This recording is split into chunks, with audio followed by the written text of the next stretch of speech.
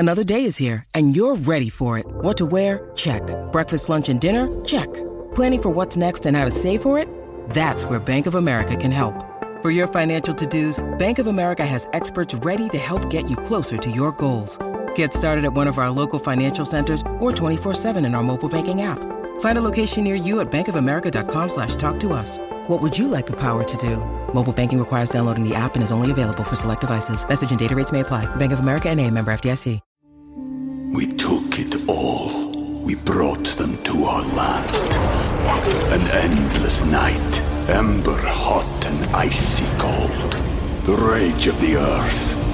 We made this curse. Carved it in the blood on our backs. We did not see. We could not, but she did. And in the end... What will I become? Senua's Saga. Hellblade 2.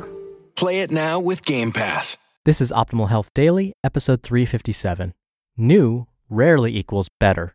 And learn, whether you win or lose.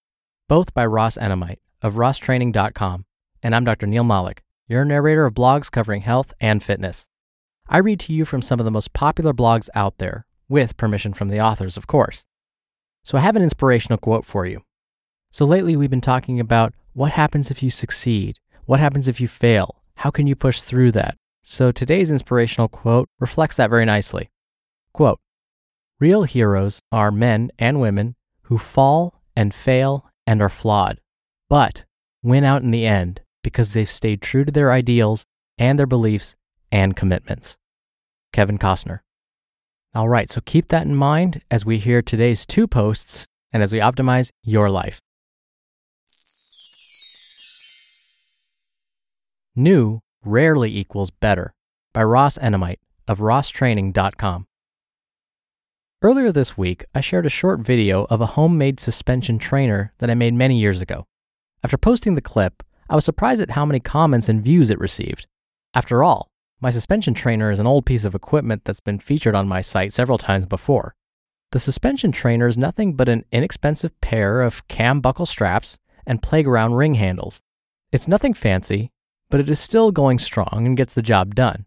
And the fact that it can still attract some attention is refreshing in an industry that always seems to be pushing something new or different.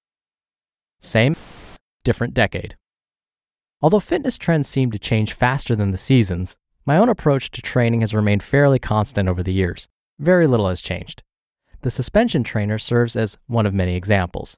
It worked for me 10 or more years ago and continues to work for me today. Once you find something that works, you don't need to constantly seek out different methods. There's something to be said for consistency with exercises that have been proven useful and stood the test of time. For instance, suspension trainers may have gained popularity in the last 10 to 15 years, but the concept itself is everything but new. 1866 suspension training. In 1866, there was a book published called Athletic Sports for Boys that featured a homemade suspension trainer. Perhaps I'll sound strange for saying it, but I think it's neat to be working with a device that's similar to what athletes were using 150 years ago. It was challenging then, and it continues to be challenging today. Very little has changed in that regard. Take-home lesson. Believe it or not, I'm not writing this entry in hopes that everyone makes or purchases a suspension trainer. Instead, I'm using the tool to highlight the idea that effective forms of exercise are anything but new. And furthermore, when you find an exercise or tool that works, there's no need to abandon it after a few months, just because someone said you need variety. As I've said before, adding variety to your routine doesn't mean knocking everything down and starting from scratch. It's possible to remain consistent with exercises that have been proven to be beneficial, while including subtle forms of variety to prevent staleness. Don't be fooled. In today's social media-driven world, there's plenty of online personalities who make a living by constantly pumping out new or recycled material. These so-called fitness celebrities often train no one but themselves.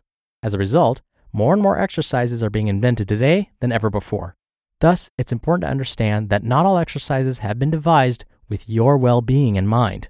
Plenty of movements have been created for no other reason but to satisfy the creator's need to provide new content. When it comes to exercise, though, new rarely equals better. Regardless of your goals, there's plenty of established exercises and routines that have already stood the test of time. And I don't say this to suggest that there won't be times when improvements can be made, but such occasions aren't nearly as common as some would like you to believe. Final thoughts. In summary, when it comes to exercise selection, I'm a big believer in the idea that less can be more. I don't need to perform countless exercises to be healthy and strong. I rarely stray too far from a handful of basic movements and tools that have served me well throughout my life. There's no reason to fix something that isn't broken. So, while my old suspension trainer may seem archaic compared to many of the newer models, it works well for me. I'm not defined by the equipment. Instead, I define myself through the consistent effort that I apply to whatever exercise I perform. Hard work does not depend on a particular movement or tool. It's up to the individual and can be applied to almost anything. Learn Whether You Win or Lose by Ross Enamait of rosstraining.com. Quote, "You're never as good as everyone tells you when you win, and you're never as bad as they say when you lose." Lou Holtz. As a coach, I'm not ashamed to admit that I'm not easily impressed. I don't get too excited about most victories. In my eyes, I expect to win if we have trained properly. Therefore, I rarely view a win as a reason to celebrate. Instead, I treat the victory almost the same way as a loss. I closely analyze the performance to determine what we did well and what we did wrong. Afterward, we get right back to work so we can improve whatever needs improving. Always strive to improve. Unfortunately, many athletes fail to capitalize on the opportunity to improve after a victory. They get too wrapped up in their own hype while celebrating temporary success. Embrace victory, then learn. Please note that I am not suggesting that you shouldn't enjoy winning. I am as competitive as anyone, so I certainly embrace each victory we earn. There's no denying that it feels great to win. I simply caution you against allowing the joy of one victory to interfere with another. As I mentioned before, no matter how good you are, you can always get better. Never spend too much time celebrating a victory. Embrace it, enjoy it, and then capitalize on the opportunity to learn from the experience. Don't let it go to waste. Don't fear criticism. Over the years, I've had plenty of athletes who weren't thrilled to hear my analysis of their performance after a victory. Many have joked that I am raining on their parade. What I'm actually doing, though, is providing constructive criticism so that we can benefit from the experience and ultimately improve. As an athlete, I believe it is important to accept constructive criticism. If you aren't willing to identify and/or recognize your faults, you'll always struggle to improve them. Therefore, don't surround yourself with people who will only tell you how great you are. Instead, it's important to be around people who tell you the truth, good or bad. That's how you learn. Final thoughts. In summary, to be a great athlete or to be a great anything, it's important that you hold yourself to a high standard. Never celebrate success too hard and stay open to constructive criticism from trusted sources, of course. In all my years of coaching, I've never met an athlete who wasn't capable of improving. There's always something that you can do better. Don't miss out on those opportunities because you're too busy celebrating a victory. By all means, enjoy it, but get back to work so that you continue improving. Never settle. You just listened to the posts titled, "New Rarely Equals Better," and "Learn Whether You Win or Lose," both by Ross Enamait of rosstraining.com. When you're hiring, it feels amazing to finally close out a job search.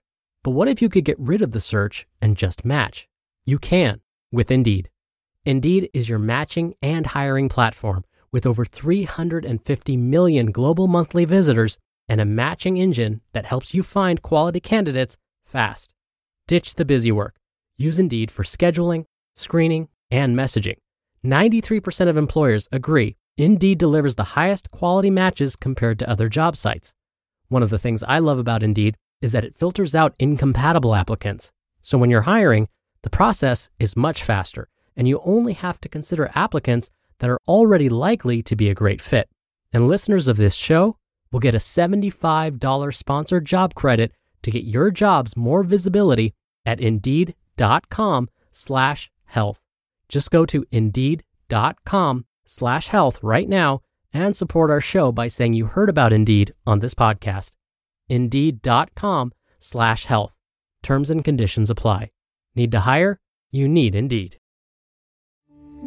We took it all. We brought them to our land. An endless night, ember hot and icy cold. the rage of the earth. We made this curse.